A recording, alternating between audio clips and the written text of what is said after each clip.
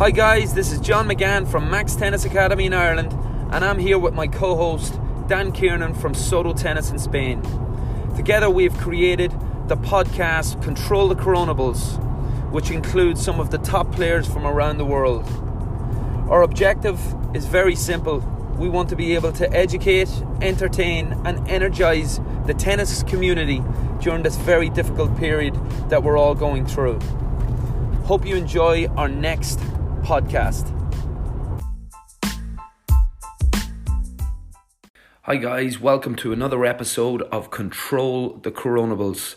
In this episode, my co-host Dan Kiernan, the director of SotoTennis Academy in Spain, was interviewed by Graeme Foreman a couple of weeks back. Dan gives a smashing interview about his tennis journey to date. Dan is a former British #1 doubles player, a US collegiate athlete who has competed on the Futures Challenger and ATP circuit. This is yet another brilliant insight for players, parents and coaches to get a picture of the journey of a tennis player. Hope you enjoy the episode. Hi everybody, today's special guest is Dan. Dan is in Spain at the moment. So Dan, do you want to introduce yourself and tell me how the weather is over there? Well, do you know what? First and foremost, I'm watching rain. You wouldn't believe it, but the whole of lockdown, I've been seeing pictures in the UK of all this beautiful weather, and it's been shocking here for 8 weeks, which is completely abnormal. So that's what's happening. I'm in Soto Grande. It's good to see you, Graeme. It's been a while. We obviously go back a while. I set up my own academy in Soto Grande, Spain, SotoTennis Academy, about 10 years ago now. We were actually due to have our big 10-year anniversary weekend in about 3 weeks. So pretty much dead on 10 years. It's fantastic to connect and have a chat. Fab, I wasn't sure how I should introduce you in terms of your biggest accolade. Former GB #1, Soto Grande Tennis Academy owner, or the fact that you managed to carry me through a few doubles matches at County Cup over the years? Definitely the latter. And I tell you what, the shoulders haven't recovered, Graeme, from all of those years. And Nigel Beavers, who I now work with as well at Soto, we have the same conversations as well. But that was back in the day. I don't have it in me anymore, I don't think. Yeah, I certainly think you carried me a little bit more than Beavs, but that's a different story, isn't it? Great. Dan, it's always great to connect with you. And I wanted to chat with you, one, about culture, because you've set up what looks from an external point of view, phenomenal culture at Soto Grande, especially around Control the Controllables. And we should talk about that a little bit. But two, in terms of your pathway, because again, coming from the northeast of England, which is not necessarily a hotbed for British tennis players, you managed to come through the system and get to British #1. Do you want to talk me through that process, the pathway, but also your mindset in order to actually get over some of the barriers that you had to face?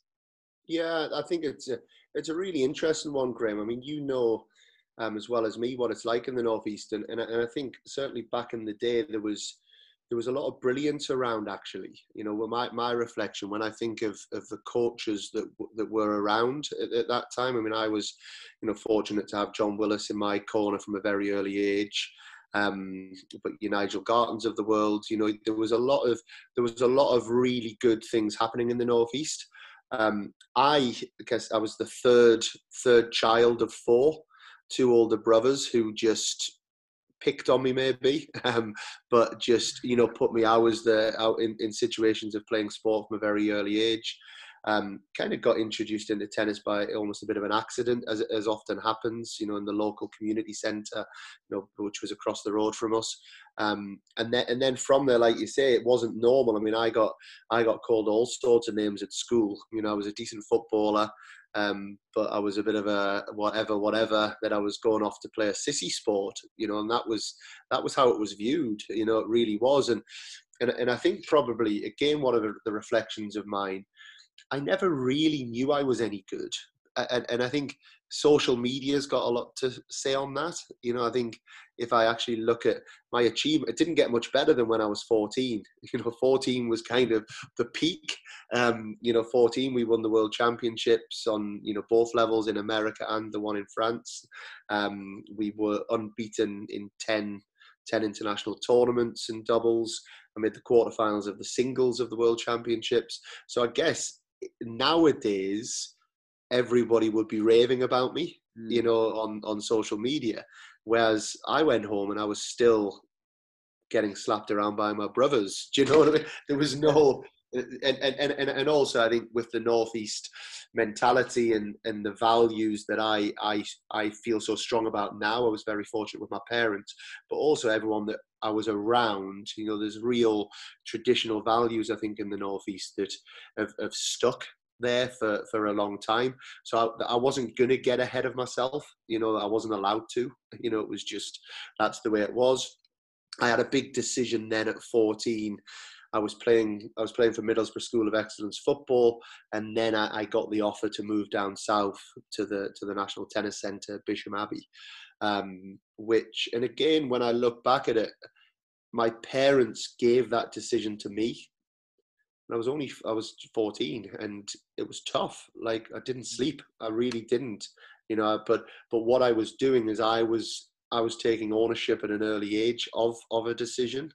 You know, I wasn't, there wasn't zero push in any direction.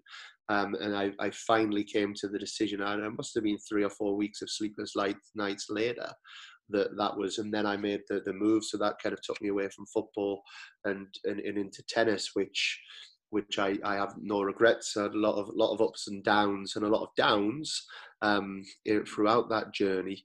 But I do believe that the downs have made me as well. You know, and that's then massively contributed into what I've tried and continue to try and create out here in Spain.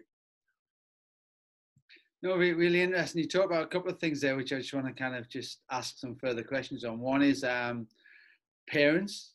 And parents and helping kids make decisions and empowering them to make decisions.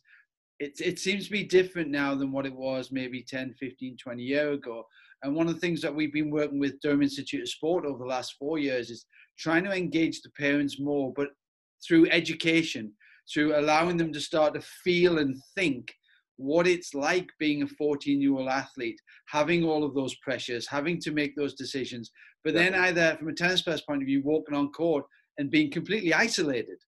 As a team sport player, you can hide. You can be a Gary Neville and you can hide in a team full of brilliance and still make yourself look good. You can't as a tennis player. It's one-on-one. The intensity, the pressure is there all of the time. So how do you guys at Soto manage the relationship with the parents? Good question. I mean, I think the big thing for me, actually, I have a little thing that I use in terms of developing players that I call Watch Your Code, which stands for the C is connect. So that's where the work is done in the first part of any player that's coming to the academy, and that connection starts actually before they actually walk into the academy doors. You know, so lots of conversations are happening before. You know, obviously when they come in for their trial period, we don't take anybody without those trial periods, because I want to make sure that it's the right type of person, one, coming to the academy, but also that we do connect with their story, that it's a realistic story, that we can really say, yes, we absolutely can help here. And then the same with the parents, you know, spend a lot of time talking to them and understanding where they are. You know, I've had a parent walk through the door and say, I've got 3 girls, they're going to be the next Serena and Venus, and they're 15, 16, 17, and they can't hit the ball. They're literally air-shotting the ball. And I could take their 50, 60 grand, but I will always have that honest conversation, because I believe when there's a gap in reality and expectation, we have problems. You know, so the big thing that I try and do with all parents before anyone sets foot is get those expectations. What do they expect and need from us? And this is then what we expect and need from you. You know, so that relationship is starting there. And I think if that's done well, then it saves a lot of potential problems later. And that's not to say we don't have our problems and we don't have our difficulties with parents, because we're looking after the number one asset of any family, so I think having the empathy and appreciation of that is also important. But the starting point and how that's done is very important. And if I go back into my own story, it's that John Willis connected very well with my parents with that stuff, and he would talk a lot to me about that now, because I'm still very much in touch with him, how fortunate I was to have parents that had such strong values that I was able to have. And that can happen obviously by luck.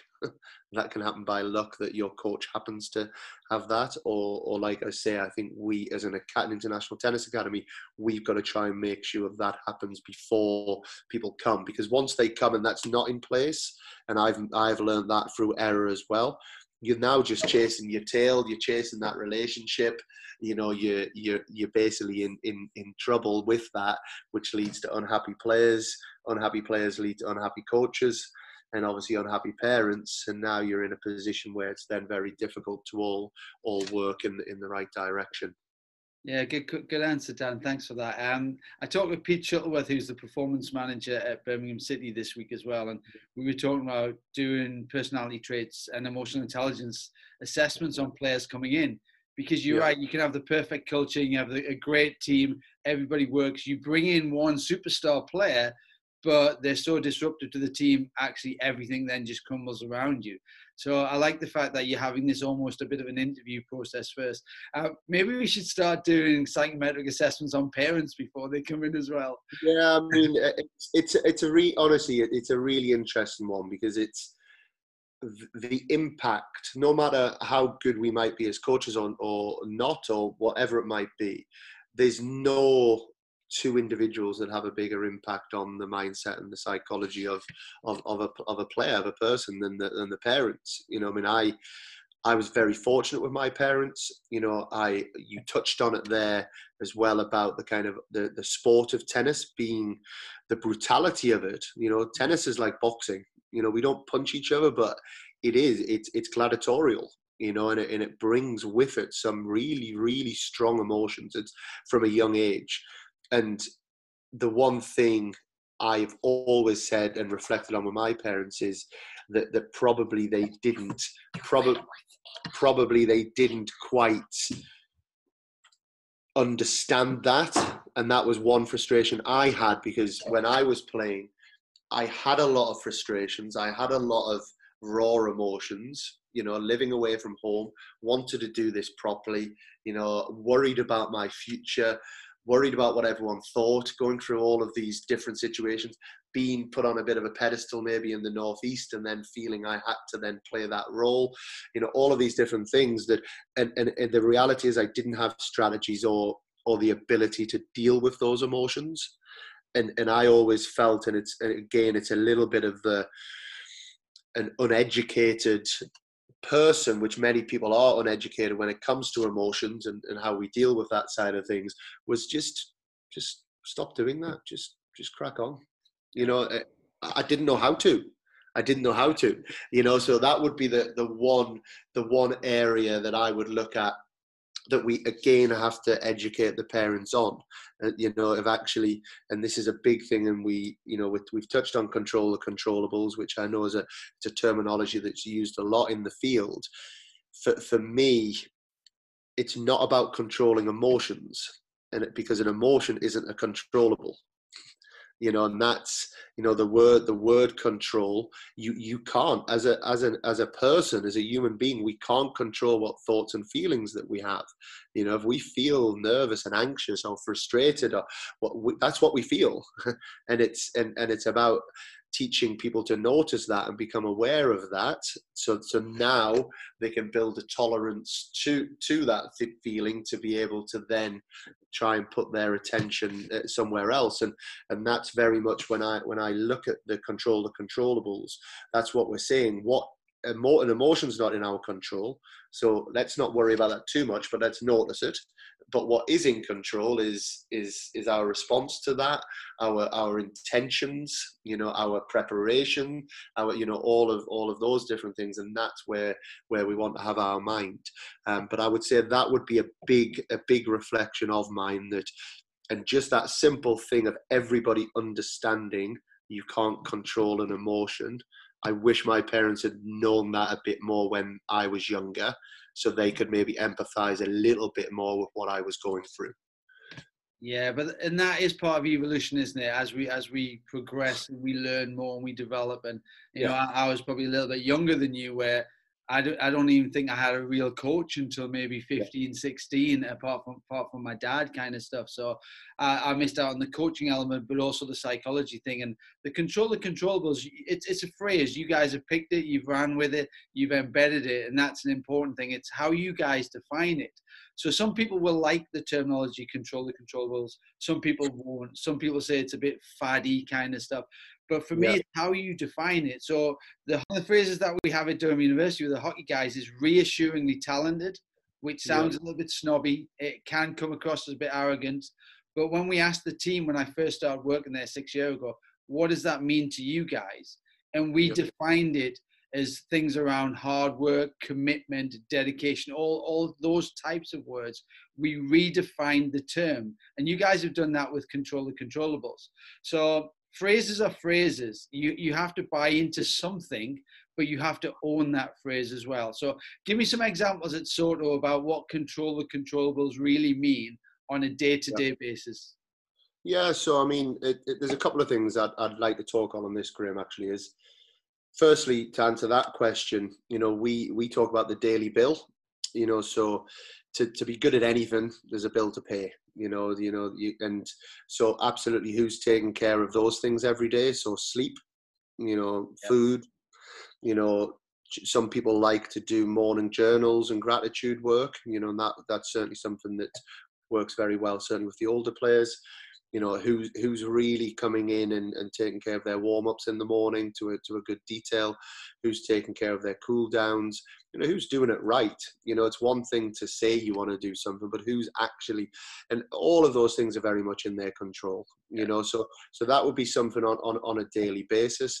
Like I say, in terms of the sports psychology model we then use at the academy, the word control, when on a non-controllable, which we would put emotion in. So we're then saying, well, actually what you can control within that is you can control the routines that you're using. You can control the plans and the intentions you have for every point. And then the big word is you can control how you commit to that. So if we take somebody who is lacking confidence, when we lack confidence, the biggest thing it tends to affect is our commitment to a shot. So we actually said, well, you can commit without confidence. It's not, you're still in control of the commitment bit, and we do a lot of work on them, building their awareness and understanding of how they notice, how they feel. And obviously at times, there's going to be times, especially younger players, they won't be able to notice that until later on in the evening, and when they reflect on the session, actually, after half an hour, I probably did start to, we call them passengers, your negative thoughts and feelings. I did start to experience some difficult passengers. And at that time, I was unable to pick that up, but I can jot that down now with the goal to be able to then become aware of that in the here and now. Okay, I'm aware that it's starting to happen, because we also know that once the behavior sets in, it's very difficult to change that. So that awareness stage is a big one. And then, okay, what is in your control, guys? You're now aware of it. You can't just make yourself feel good. But what is in your control is you take your time, you use your routine. Okay, you've now got your one, we call it having your mind on something that's helpful, the most helpful attention. And then it's about then committing to that. It's not about executing it. We can't always control the execution. Some days we execute better than others, but you can control committing on it. So it very much comes into that.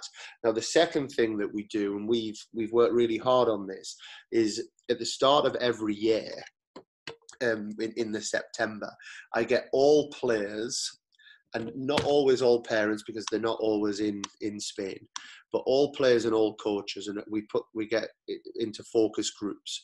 And the first thing that we do is we then get them to talk through in their focus groups what their ambitions are. So you'll have Evan Hoyt, quarterfinalist at Wimbledon last year, in a group with Matthew Kiernan, my son, 8 years old, but what's their ambition? They'll then present that as different groups, and we'll then agree what the ambition is of the academy.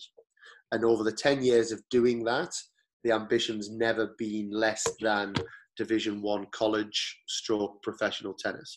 So then it's like, okay, so the ambition is for you all to play to professional level. And that's what the academy is. If that ambition's different, that's fine. Then we adjust from there. The next question I then ask and get them into focus groups is, what do you want your environment to be in order to give yourself the best chance to get to that ambition that you've set? And they then go away and they talk about certain things that they believe are really important for their environment, and then present that. We then sit down as a full team, even though it's an individual sport. I do believe in team environments for tennis. Is then from there we then come up with what our values are for the upcoming year. And what I try and then do with it. So this year we agreed on growth as our word, which is gratitude, respect, ownership, want, the daily bill, and honesty. So those are our 6 values. Now, I have to also be honest with this. I've done this in the past, and it's looked good. Beautiful, lovely poster, written down nicely. You speak to the players 2 months down the line, 2 weeks down the line, no idea.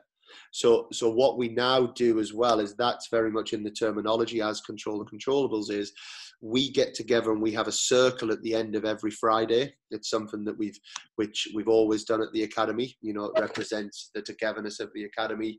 That's what we do, and we give Player of the Week awards, which are always based on the people that have done the values the best that week. And controlled the controllables the most that week. It's not who's hit the best backhand down the line, on the Thursday afternoon, so bringing attention to it. But then we always have 2 players that have to put their hand in the air midweek to say, I want to speak in the circle, to give examples of how people have really showcased the values through that week. So just different things that try and bring it alive. So it truly is happening, rather than just, great exercise, done that, wrote them on paper, we'll look at that in 3 or 4 months' time. Which I've learned that as I've gone, and the last 3 or 4 years, I believe we've done that much better, and that's then really impacted the culture of the academy. Yeah, I think that's where there's a huge misunderstanding with performance psychology, completely, in the fact that you ask a question, what values would you like to hold? And we all would like to say honesty and integrity, because who's going to put their hand up and say, right, I don't want to be an honest person, I don't want to have any integrity. Nobody's going to do that. But actually, do you live them? Do you breathe them? Do you really understand them and buy into them?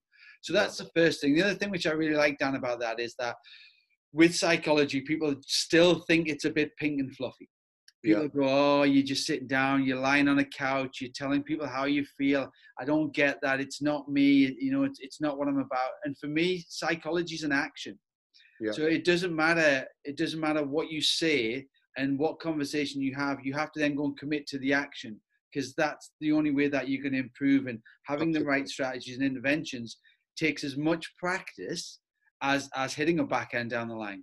Completely. No, 100%. I mean, the analogy we use on it, we call it mental fitness. So, and just like physical fitness, and if you want to get physically fitter, we all understand you have to go. You don't get physically fitter by a fitness coach saying, if you do this and prescribe a program, you're fitter. Yeah. You have to go and do it. And you have to. And the other thing, if you don't do it every day, you lose your fitness. Yeah, I used a phrase yesterday at Durham University on one of the team talks that we're doing at the moment, because everybody's in isolation. And it said, knowing is just not enough. No. Because we all know that if I eat really good food, I'm going to be healthier. We all know that actually if I do a little bit more physical activity, I'm going to be fitter. We all know those things, but it's the action, isn't it? It's the commitment to that too. Yeah, 100%. No, what really important. Cool. You also mentioned about you having downs during your career as a player, and we've certainly been on court together where both of us haven't been able to control the controllables. And I've always said never judge a player from their tennis ability and personality on court, because it is like a boxing match. You're in a fight, you're trying your best to try to get an outcome or to play to the level you know that you can play at. And it's very difficult, and not all of us perform the way that we would like people to perceive us to be off court. So I've always thought you don't judge a person on court, you judge them off court in terms of personalities. What do you guys do off court in terms of helping nurture that environment that allows them to be better people? Yeah, so again, another good question, but I mean, let's take during this period, we're doing a lot of work with them still, via Zoom, with obviously teaching them all of these things. But we'll also, one of the big things I like to do is I like them to create their own presentations, so that their life skills, they're learning life skills, they're presenting to other people, which is putting them in uncomfortable positions would be one thing. I think in normal world, is if we can say that, this is our new normal, it's where the traveling is so important, and I think, I'm a big believer at a not a big performance. I don't really like the word performance in tennis, but let's say if we talk about a more elite level of tennis, you can't really coach at that level unless you are traveling and spending time with the players at tournaments and understanding exactly how they're feeling in different situations. And then we talk about, the conversations on aeroplanes, the conversations at dinner time, the time that you're spending with them in all those other extra bits. That for me is when the real kind of coaching and mentoring happens. In reality, the way that a lot of programs work is I might coach a player, but they come in at 2:00 on a Wednesday afternoon. I finish at 1:59 with the other player. They're on my court. I now have to give a session because parents are watching and I feel it needs to be high intensity and high energy from the start. And then I have to say goodbye because the next player is coming on. And actually, in reality, I never get to really connect with that person and have any impact on them as a person. I'm developing skills in a tennis sense. So that's one thing that we're fortunate in, is our players that are at the academy, we have a lot of time with them. We are going to a lot of tournaments with them. When it rains, we massively welcome that, because every session happens, but it just means that now we get a chance to actually sit and talk to them. We do really lots of performance planning, and in our performance planning, it is also about life skills as one of our areas. So it's opening up those conversations to what skills they also want to develop. We have certain rules, where they have to say good morning in the morning. If a coach speaks, they have to look at them. They don't have to give a big answer, but there has to be some form of acknowledgement that the coach has spoke to them. Before a session starts, they all need to line up on the court, and they need to have their rackets so that they're there and they're listening to the coach. And I think all of these little bits, they massively contribute as well to helping people develop as people, which is obviously as important as developing as a tennis player, because they'll only play tennis until, if they're lucky, 30 years old. I don't know what the odds are in the world of tennis, but I was working with Newcastle United's academy, one of the academy coaches last week. We were delivering an online Zoom conference together, and she was saying that it's 0.001% in terms of what an academy player will make it as a professional football player. Yeah. And I have no idea what the odds are in tennis, but I'm sure it's probably just as small, if not even smaller, because the numbers are smaller in tennis than professional football. Dan, we obviously both went to the States, and I think I possibly could have been the very first Northeast person to go to the States and graduate with Fred Flintstone and Barney Rubble. Videos were still in black and white in those days. And then you went as well and graduated from a brilliant university at LSU. And how much do you think your influence now, your connection to psychology and emotions, your ability to understand culture, how much do you think that's been molded from your education in the States? Definitely a lot. I think my answer to that is more, I was lucky in lots of ways. I wasn't quite good enough, if that makes sense. So because I wasn't quite good enough at 18, I got the opportunity to go to America. Because I wasn't quite good enough as a professional player, I had to find other ways to make money and create different opportunities. And I think in tennis, those that maybe don't realize that early enough, they fall into the black hole of tennis, which is quite dark and quite difficult. So I would say I was very fortunate to get to go to America. It wasn't on my radar. I didn't really know it was an option. Nowadays there's an argument that maybe it's almost talked about too much. It's kind of in everyone's face now. And so, I've certainly softened. It's an option for people, but it's not the only option. People have to make their own decisions. But back when I was doing 1998, it was kind of seen as failure to go to college. That was very much the thought process. I just happened to play a tournament in New Orleans where a coach spoke to my coach and said, look, we like Dan, what's he looking at doing? I was then fortunate that my coach had an honest conversation with me, Ian Barclay at the time, and said, look, Dan, I do believe this is a good option for you. And then it was I actually had to go back because at the school we were at, I hadn't done a science GCSE. So now I didn't get in with the clearinghouse. So age 17, 18, I had to go back and I had to take a GCSE in 3 months so I was eligible. So even those things, all of those kind of difficulties have helped me. Yeah. I was at the National Tennis School. They were all going off to Orange Bowl. I remember it really clearly. They were all going to the airport, going off to Miami. And they thought they were saying goodbye to me. They were crying. I was crying because I was stuck at Bisham Abbey on my own.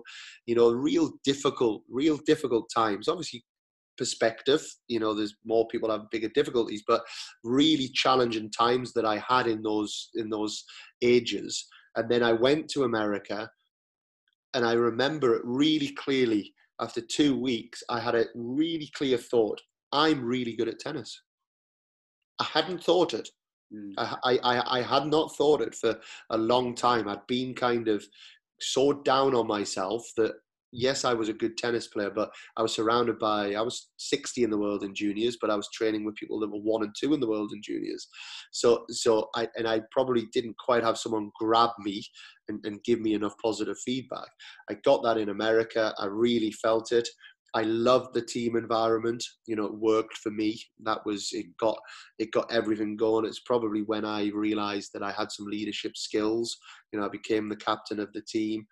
I would wake up at 5 o'clock in the morning before matches, and I'd be calling the team. I just loved it. I absolutely loved it. So it's massively influenced me in so many positive ways. One, that it turned me into a positive person from being quite negative, and it gave me that. Two, it gave me that understanding how important team and support are.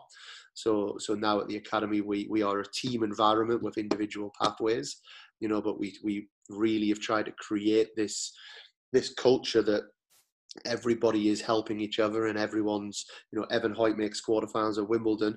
The youngsters are really happy about that because they're really close to Evan. All the coaches are happy because they're all working with him. I might be the lead coach, but I'm not Evan Hoyt's coach. He's at SotoTennis Academy. And it's really influenced how we've tried to set up those ways of working. And then lastly, I was very lucky that I had fantastic coaches there as well, because I went in blind. I thought I was going to live in New Orleans. I arrived, I got picked up, and then I got driven an hour and a half, 2 hours to Baton Rouge, and I was like, what? I've never heard of Baton Rouge. What?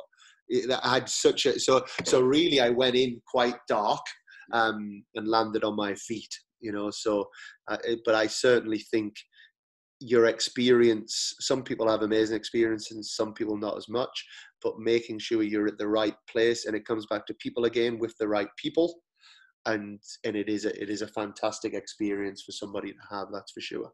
I mean, it's maximizing the moment, isn't it? And I think we miss that sometimes. We get presented with an opportunity, and you were there for 4 years, now I was there for 4 years, and sometimes it goes goes too quick and you miss the moment. How do you really get the guys at Soto to think about this is their moment? They might be with you for, I don't know, maybe 6 months, a year, 5 years, 10 years. They might be at the academy for a significant period of time.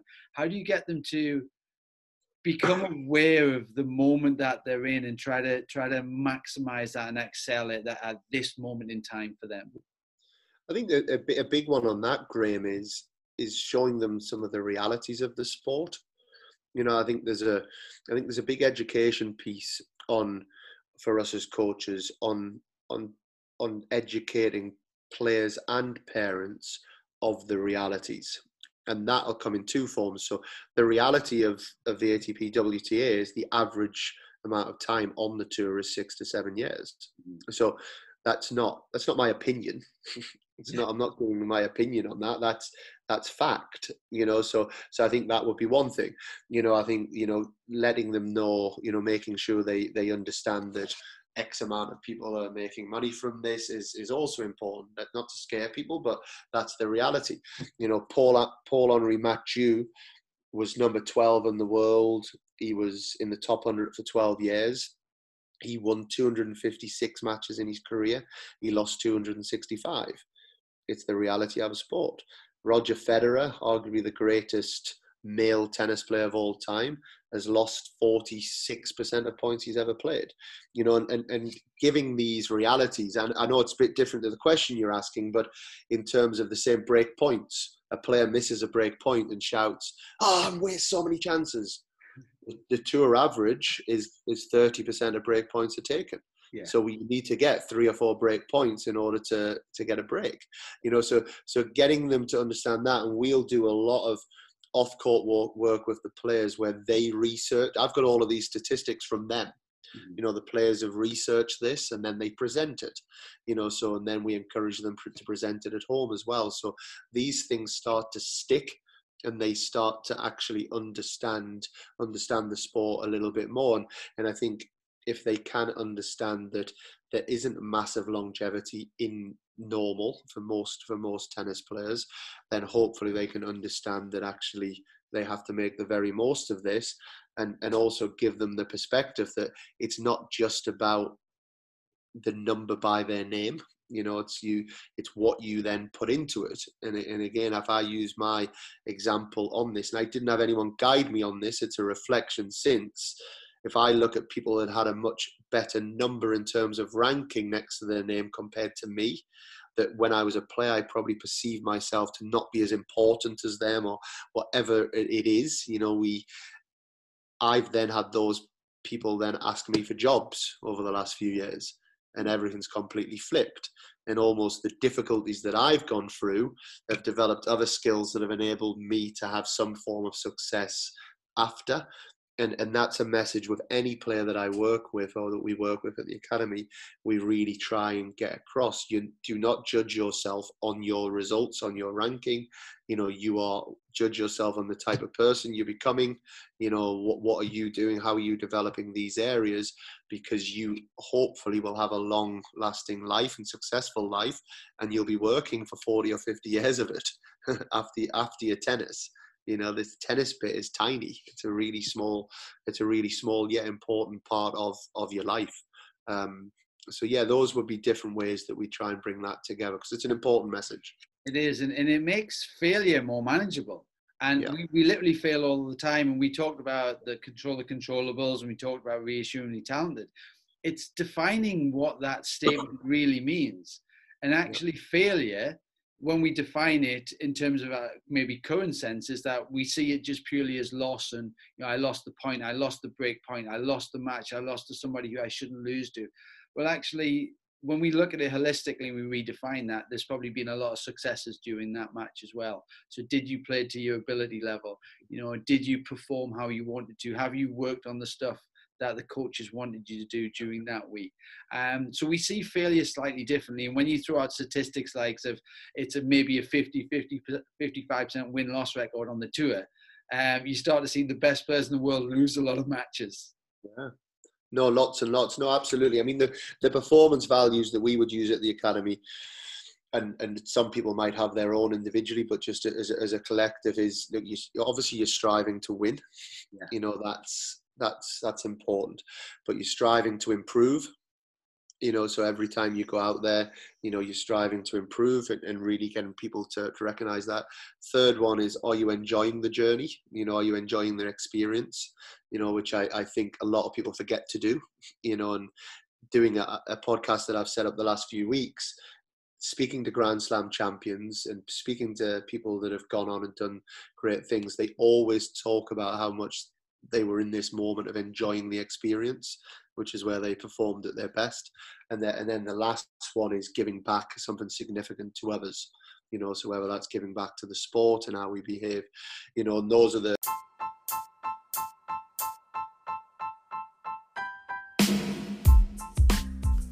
Thanks for listening, guys. A little bit strange having a podcast about me, but I'd like to say a big thank you to Graeme Foreman and GF Solutions for the opportunity to talk sport, talk mindset, talk mentality. It's something that we're all very passionate about. If you want to get more information on Graeme and what he does on YouTube, if you go to GF Solutions, you'll see lots of fantastic interviews, lots of great people in sport, out of sport, mindset, and there's lots of key learnings there. Hopefully that gives you a bit more of an understanding on where Control the Controllables sits so close to my heart and what we do at the Academy. A big thank you for all of your support. As we keep saying, please do keep subscribing, keep liking, commenting, reviewing. All of those things really help with the podcast getting up a little bit higher in the search engines, so more people get to find all of this great content that these fantastic guests are bringing together. So a big thank you to you all. I'm Dan Kiernan, my co-host John McGann. We Control the Controllables.